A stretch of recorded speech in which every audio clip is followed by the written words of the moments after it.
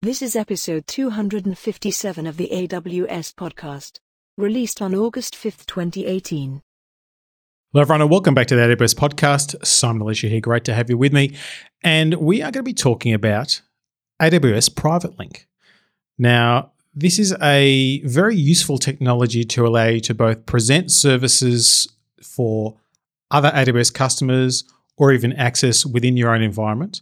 It's also a useful technology to consume AWS services from within your VPC without having to call out to a public endpoint. It's also a really interesting way to consume services from third parties via the AWS Marketplace as well. So lots of options of how you can do things. But first, let's figure out what these things are. A service that you provide, be it one you provide for other people or yourself, basically runs behind a network load balancer and has to be available over TCP.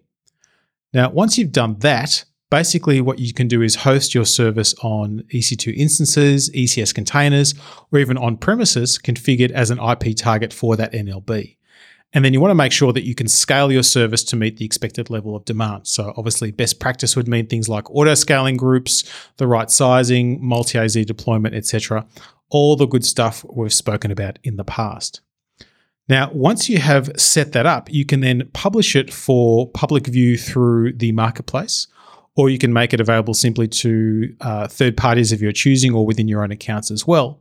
And essentially, there's an approval model. So you can choose to have it set to automatically accept connections, which a number of third parties will do if they're selling their particular service on the marketplace, or you can have a manual step if you require that as well. So things that you deliver yourself would make sense in that way. A few examples of AWS Marketplace services include Aqua Security, Dynatrace, SigOpt, Cisco StealthWatch, just to name a few.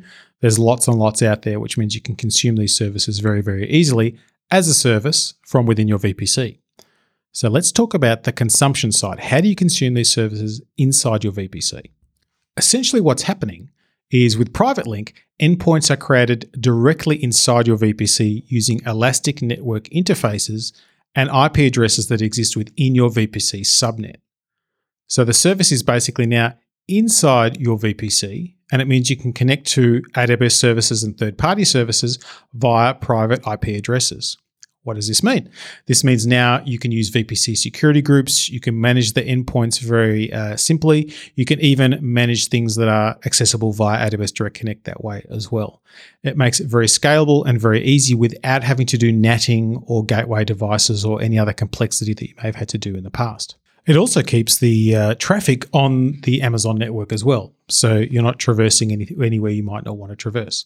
Now you may say, well, that's great, Simon, but what about AWS services? What AWS services can I use in this way? And the answer is the current list is, and it always grows, so check for updates, but Amazon CloudWatch Logs, AWS Code Build, Amazon EC2 API, the Elastic Load Balancing API, AWS Key Management Service, Amazon Kinesis Data Streams, AWS Service Catalog, Amazon SNS, and AWS Systems Manager all support this model.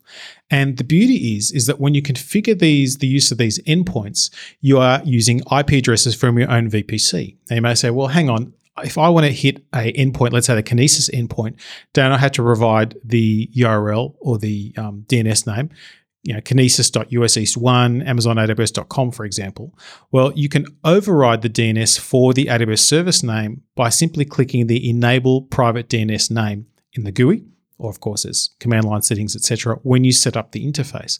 What this now means is it will actually then translate that address to the local endpoints you've created in the subnets in your VPC using the private IP addresses.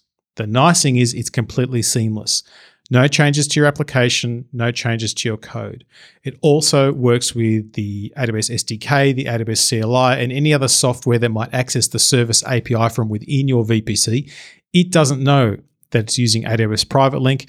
It simply is a transparent change for the application. So you can start using it straight away without having to change your code, but you get the benefit. So there's a little update on a technology that is very handy, nifty, and can change the options you have when you're building your applications.